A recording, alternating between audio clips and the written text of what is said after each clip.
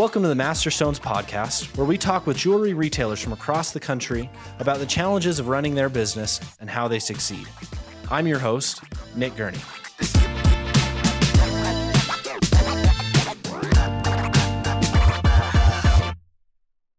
Welcome to the Master Stones podcast. Today I am joined by Annie Daniels, the manager of Duke's Jewelers. Annie, welcome to the podcast. Glad to have you here. Hello, I am so excited to be here. Thanks for having me on. Of course, of course. Now, in the Master Stones podcast, we talk to retailers from all over the country to understand a little bit more about their business, a little bit more about how they manage their jewelry store, and maybe the impacts of the world today and how it affects their store. But before we dive into all that, Annie, do you want to tell me a little bit about Duke's and what makes you unique? Sure. Duke's was founded in 1948 by Melvin Duke, who was local to Springville, Utah. And it's a third-generation business now. So the owner, Richard Holmes, he has been there since he was 10 years old. He's 65 now. He's a master jeweler, goldsmith, and a gemologist through DIA and AGS, and just the best guy to work for. And I've been working at Duke's Jewelers for 5.5 years now and just been manager a little over 1 year.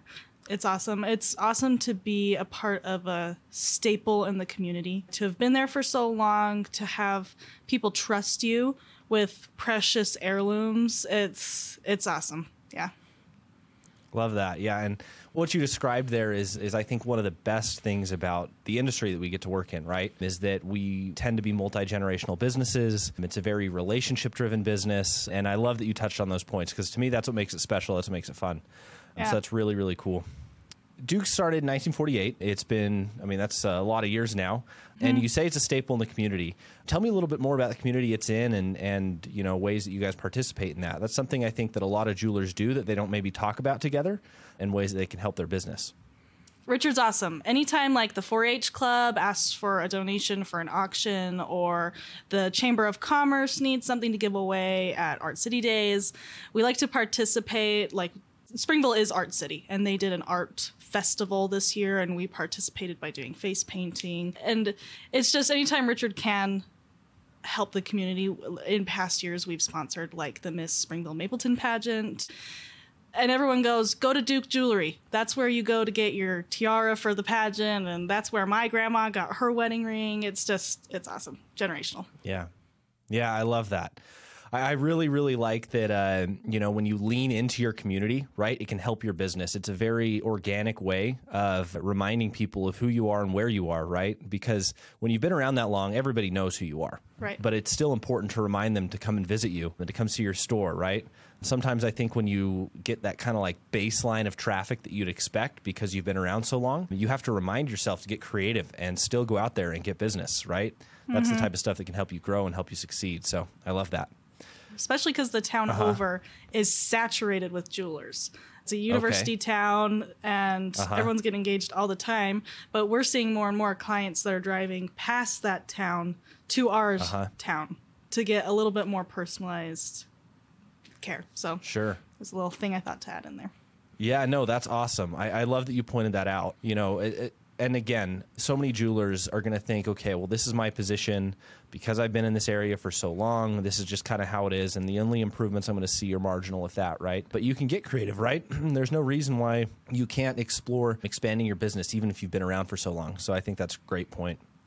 Now, on the other side of the spectrum, we're seeing some things in the economy now that we haven't seen in a long time. We're looking at this recession dead in the eyes, and we're trying to decide how is this going to affect us? How are we going to react to it? Have you seen any effects of the economy of late in your store, either positive or negative? I would say more positive than negative. I think our benefit is, for 2-3 hours south, there aren't any other jewelers. And so we get the people who don't have anybody near them. And then, it's across the board. Jewelers across the nation had record-breaking years in the last 2 years, and we were no exception. This is the best we have ever done. But I do expect, as people are allowed to travel more, there's not any restrictions much anymore with COVID, they're going to be traveling instead of buying jewelry or, whatever other things they weren't able to do during the pandemic. So as of right now, we haven't seen the effects. People are still coming to us. People are still getting married. People are still celebrating anniversaries and birthdays. So as of yet, we haven't seen total effects, I think, of where the economy's going, but the guess is to refer to your numbers from 2019 as what maybe you're going to see this year. But who knows? Sure. Sure, yeah. Everybody, for the last few years, it's all up and to the right. What are you talking about? Things might go down. That doesn't make sense. Yeah. Yeah. Cool. Well, and I think that's an important reminder that it's something that we do have to plan for. We can't just ignore it. And you know what? If we do plan for it and it ends up working out better than we thought, great. But it's better to do that than to ignore it and think that we're going to see another 2022, 2021. I mean, that might not be the case. So I think that's really good insight. How about in buying trends, Annie? I mean, are you seeing anything change within consumers and what they're buying? And, something as simple as gold choice, right? Or are you seeing like certain styles that are in or going out? What kind of trends are you seeing at your store? I will say in the last 2 months, 3 months, we have sold more lab-grown diamonds in like such a small amount of time than we have probably ever. It's usually been a pretty good mix, 50-50. Some people, value the rarity and romance of a natural diamond, and some people like the price point to get a bigger stone in a lab-grown diamond. But we have seen like consistently people choosing lab-grown, which I don't blame them because it was a status thing to be able to say, I have a 2 carat, I have a 3 carat diamond. And the regular Joe like me would never have been able to dream about having a 2 carat diamond. So having a lab grown diamond available is an awesome choice for people. And it also helps like diamond cutters have employment when there's not as much resources of a natural diamond, So what we've been seeing a lot lately are lab grown diamond sales, and white gold's made a little bit of a comeback. I've noticed that in the last 10 engagement rings we've done have been white gold, which I'm a yellow gold girl. I will always be a yellow gold girl. But it's interesting to see what preferences people have. And rose gold's come back a little bit, but rose gold is very trendy. It's very up and down. It's never consistent. Sure. That's really interesting, especially the comments on lab grown. I mean, that's definitely it's the talking point in the industry, right? Lab grown versus natural, and you've got a whole spectrum of stores, right? Stores that refuse to sell it, touch it, look at it, think about it, all the way to those stores who specialize in it, right? And focus entirely on lab grown. What do you think the future of lab grown is? Do you think that it's here to stay? Do you think that the stores on the other side ignoring it are going to get their way? What's kind of your opinion on that? It's absolutely here to stay. And it's hard because there's uncertainty about the value. There's uncertainty about, what it'll be worth and the reputation it'll have. But they're only going to continue to make more as the equipment becomes available to make more, which, I don't know, might set natural diamonds apart and give them a little bit more, I don't know if reputation's the right word, but people will, be able to look to that as unchanging and, that it'll never go. But lab grown, if anything, we're only going to see more of them. The way that I look at it is like moissanite, for example. I can tell the difference. And most people, if I bring in a lab-grown diamond and a moissanite, people can tell the difference. They go, oh, this one is like obviously a diamond. It's hard when when you only show them a moissanite, they say, this is sparkly, I don't see a difference. Anytime I compare them side by side, they go, oh yeah, there's a big difference. And they, every time, 9 out of 10 times, 9.5 out of 10 times, they will choose a lab-grown diamond over a moissanite, and they're going to only become more and more comparable in price. And it's a good alternative to someone like me who can't afford a 3 carat natural diamond on whatever day of the week in my 20s when I'm getting engaged, So I don't think they're going anywhere. Yeah, I actually love that you point out moissanite there because so many people are worried that it's going to take over our diamond sales, right? Our natural diamond sales. And yeah, maybe it'll impact those slightly, but I think what it's going to do more is it's going to impact the diamond alternative sales, right? The moissanites, the CZs, you know what I mean? People are going to they're going to gravitate towards lab grown, and instead of selling a cheap moissanite that you don't really want to sell anyway, instead you'll be selling a real diamond. It might be lab grown, but at least it's a real diamond, right? So I think that's some really, really good insight. And something really important when we sell lab-grown diamonds is disclosure. There's always conversations in big jeweler forums where they're like, how can you possibly, in good conscience, sell something that's losing its value? But the way that I look at it is I say, this is a lab created diamond. Now, it isn't rare because there's an abundance of them. You can make a good diamond every time, as opposed to a natural diamond. You have to go and find that in the earth that's been created for billions of years. So, of course, the thing that you can make over and over and over, perfect every single time, it's no longer a commodity. It's common. And so if you just explain, hey, it could be worth $3,000 today and $1,500 in 4 years. But, I mean, it's still less than a natural diamond. So it doesn't hold its value. It's not rare, but it is a diamond. It's going to last you your entire lifetime. And most people, when you give them that information, they're like, thank you so much. And they make their own decision, which is how I try to sell jewelry. Sure. And that's exactly, you just got to educate the buyer, right? You're not trying to fool anyone by selling them a lab grown diamond. I don't know of anyone that would do that in good conscience, right? And so it's more about just education, helping the buyer understand what decision they're making. And you know what? You mentioned, of course, the buyer there that's willing to save some money. There's, of course, buyers. It's jewelry. There's, of course, going to be buyers that are there for the sentimental reasons, right? For the nostalgic reasons that would never consider a lab-grown diamond. They want the natural diamond, and they should be able to buy it. You know, the same way that lab-grown diamonds aren't going away, neither are natural. And there's always going to be that market as well, I believe. Yeah, I agree. Now, of course, being the Master Stones podcast, what about technology? What kind of role does technology play in your store? Anything in particular stand out? Anything that you try and do to set yourselves apart from others? Or are you just more of a typical jewelry store in that front in terms of your technology? Technology, I would say we're pretty average. I mean, we have all the gemological equipment that we would need for doing appraisals, etc. Something kind of funny, we were cleaning out our basement of this 100-year-old building that we were in over COVID, and I found a Polaroid camera and Polaroids of jewelry from when, in the 70s when they left their jewelry. We take pictures on our computer of every piece that is left with us. And I found this Polaroid and all these Polaroids of people's jewelry. I think that's just so fun. And you know what? Having like a diamond marketplace on your computer that you can, at the click of a button, show somebody thousands of diamonds and then be able to have them the next day in your store. That is awesome. Changes the way you keep your inventory because, it's expensive to keep 20 plus live diamonds, natural or lab, in your stock. And so to be able to order them and have them the next day for a customer to choose between 3, send back 2, and choose 1, I think that's a big game changer. People really like the option to have variety. Sure. Yeah, I love that. I love that because you can have your livestock, right, when you want to show and compare and things like that. But one of the biggest, challenges in the jewelry industry, of course, is aged inventory. So when you're ordering all sorts of inventory and you're hoping it sells and things like that can put you in a really bad spot really quick as a store. And so I that's a really good point that you make. These vendors we have that can ship to us overnight and have it at the store. I think that's a really, really fantastic approach. So that's a really, really good point. I'm glad you shared that. Today's episode is sponsored by Jewel 360 software. Jewel 360 helps jewelry retailers manage all of the pieces of their business. It's great for managing repair work, tracking inventory in-store and online, and running all aspects of your store in a modern cloud-based solution.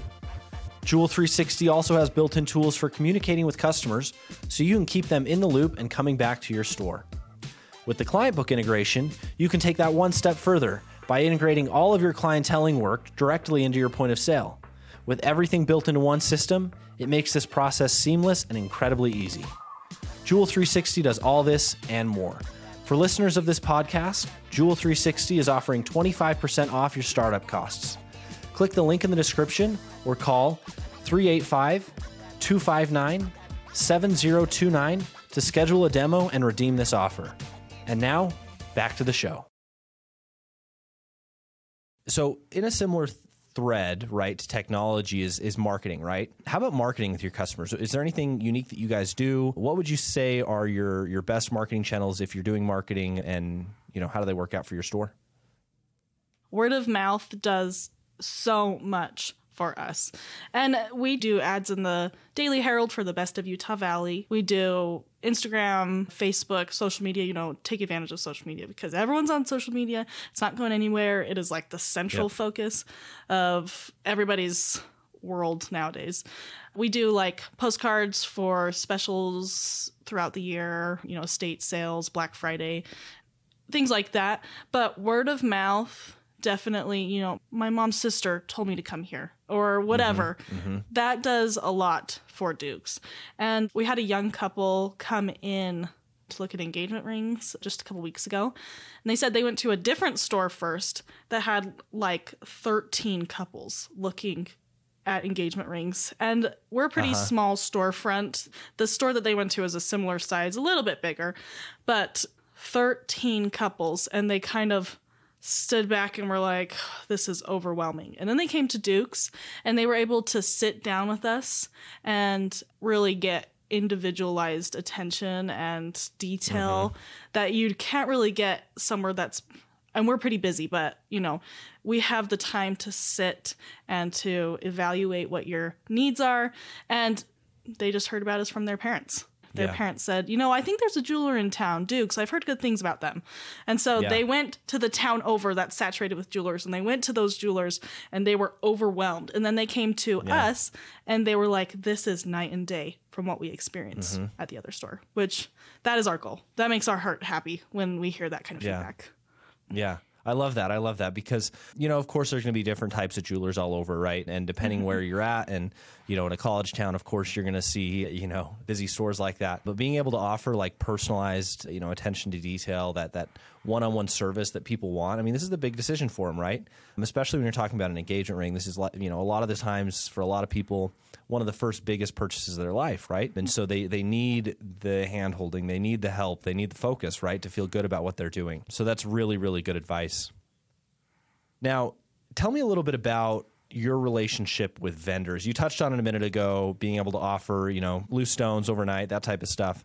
But yeah, tell me a little bit more about your relationship with your vendors and ways that you try and, offer a set of products that you feel really are valuable to your clientele and, ways that you've seen that reception work or not work. I mean, of course, there's going to be stories where, jewelers will order in a whole line and none of it sells and things like that. But any good stories for me there? Yeah, so I would say something really rewarding about working at a well-established jewelry store is Richard's been working with these same vendors for, 20 plus years. And then me, I've been working with them for about 5 years. And they understand the dance of the give and take to, keep our business. And with that, if I say, hey, I have an event coming up, can you send me $20,000, $30,000 worth of inventory so I can just see if it sells during our event? And they say it's coming next day. And I have a lot of really great vendors that will do that for us. And we did just have an event and we sold about half of what they sent us. And it was kind of a last minute decision, but one that really worked out well for us. And, to touch on like buying a whole line and not selling it, like that's a real stress for me because I do all the purchasing. I'm the one who sits with them and I go, I like this. Is everybody else going to like this? Is this something that people are going to want to wear? Is this something they're going to want to invest in? And at the Las Vegas show, we went out on a limb and we got things that we wouldn't usually get.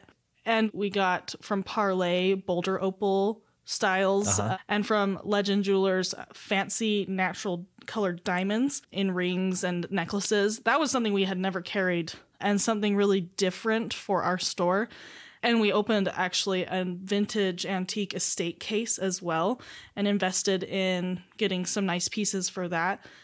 And then we waited. I was like, Richard was kind of like, you guys, I trust you. Whatever you think we're going to sell. And so for, the summer months are slow for everybody. And the show obviously is in June. And so over the summer months, I kind of went, like, did I make a bad call? We sold all of the fancy diamond pieces. We sold all of the Boulder Opal pieces.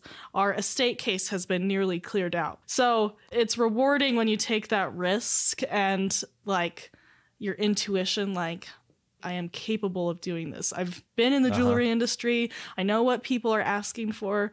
So I would say if you feel like your store could benefit from branching out, trying something new, maybe higher price points than you normally would do, you might bring in that clientele that has the money to spend and are looking for that like one of a kind piece. That's maybe what I would say. Yeah, I love that. You know, taking risk is such an interesting concept in jewelry. I actually would argue that when you stack up all the different types of retail businesses and stuff, I don't know if jewelry is at the top of the list of the industry it's taken the most risks, right? That's one of the downsides, right, to being established for so long is that you feel like, well, we figured it out. We'll just keep doing what we're doing. But, you know, to go in and to take some risk and to try new things, it really can help drive your store to a whole new level, right? And, you know, that's a great example that you shared right there at the end. Try carrying a different price point, right? See how consumers react to it. And, you know, there's ways to mitigate that risk, of course. You know, try a few things on Memo or, you know, something along those lines to try and make sure that you're not going to put your store in a bad place, but try new things, right? So that's really great. Andy, another thing I want to chat with you a little bit about. So on the Master Stones podcast, we have all sorts of different retailers here. We also have a lot of different people from different roles within the industry, right? Whether they're a store owner, a store manager, an employee, whatever else it is. Now, you've worn the hats, right, of a store employee. You've worn the hats of a store manager. Is there any advice specifically for anyone in your role or similar that you've learned a little bit over the years and you could help share with them, anyone new in the industry, that type of thing? I think that's a lot of the people who listen to this podcast. And so I'm sure they'd love hearing from you and a little bit about your journey there and maybe any advice you have for them. Yeah, so I started working in jewelry when I was 18 years old. I was a hostess at a restaurant. I had just moved to the state, and I was also working at an animal hospital and, you know, just jobs to get by. The manager of the jewelry store that I work at now came into the restaurant where I hostessed to order lunch and just started talking to me. And she said, "How many hours a week do you work here?" And I said, "About 20, but I have another job. I work about 20 hours there." And she said, "Well, we just had a position open up at the jewelry store. Would you be interested?" Which I was like, I don't know anything about jewelry, but this sounds cool. My dad worked in jewelry in college. And I said, "Yeah, but I don't know anything about jewelry." And she said, "That's okay. We'll teach you everything that you need to know." I was like, okay. So I went in and I interviewed and they hired me, which I was so surprised because I didn't really have a thing growing up. I didn't play sports. I mean, I did, but if I wanted to continue to play them, I had to pay for them myself. And if I had to pay for them myself, I had to have a job. And if you have a job, you can't play sports. So it was just one of those things. I didn't really have a thing. And then when I graduated and I moved out, when I was going to plan to go to college, I was taking a year to get residency so I could get in-state tuition. And I was like, I'll go to school for American Sign Language. I don't know ASL.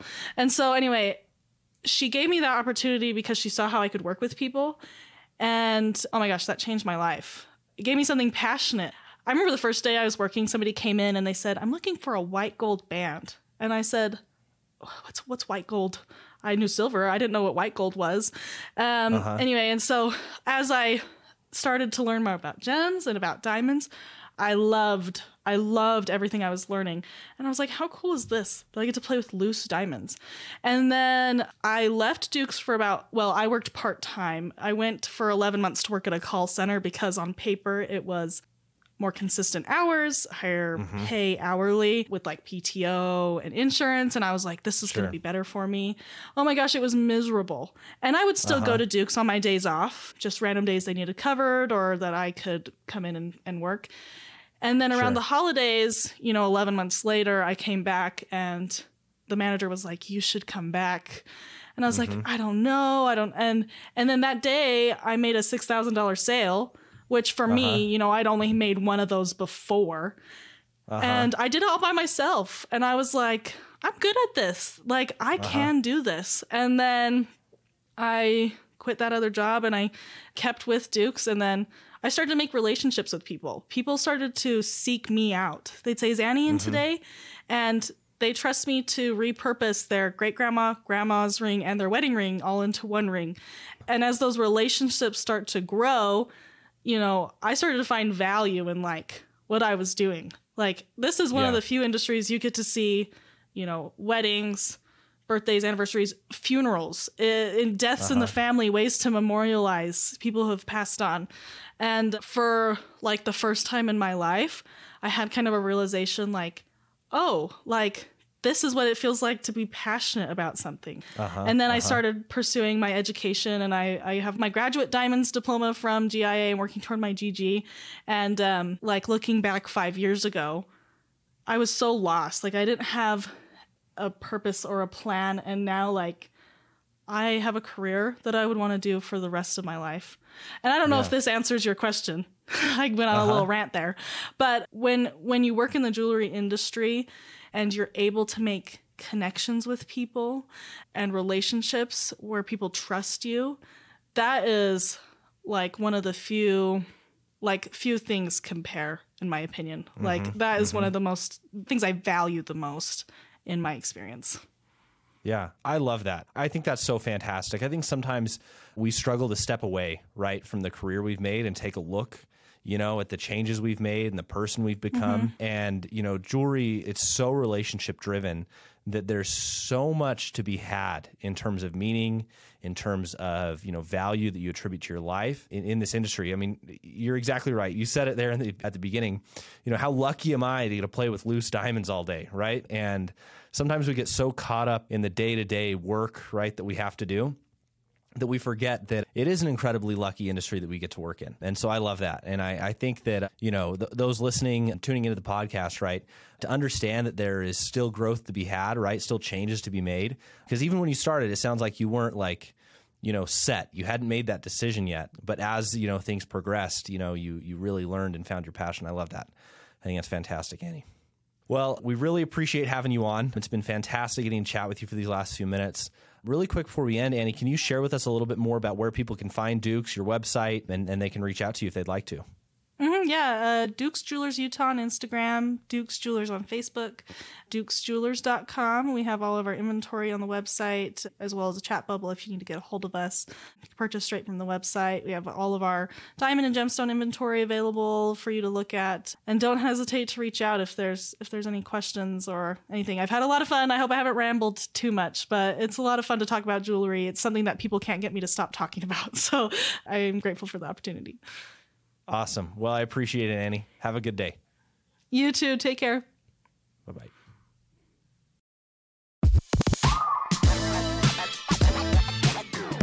Thank you for listening to the Masterstones podcast. Be sure to subscribe on Apple Podcasts, Spotify, YouTube, or wherever you get your podcasts.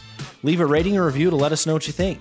For more interviews with business owners, visit jewel360.com/interviews, where you'll find transcripts, show notes, and videos for all of our episodes.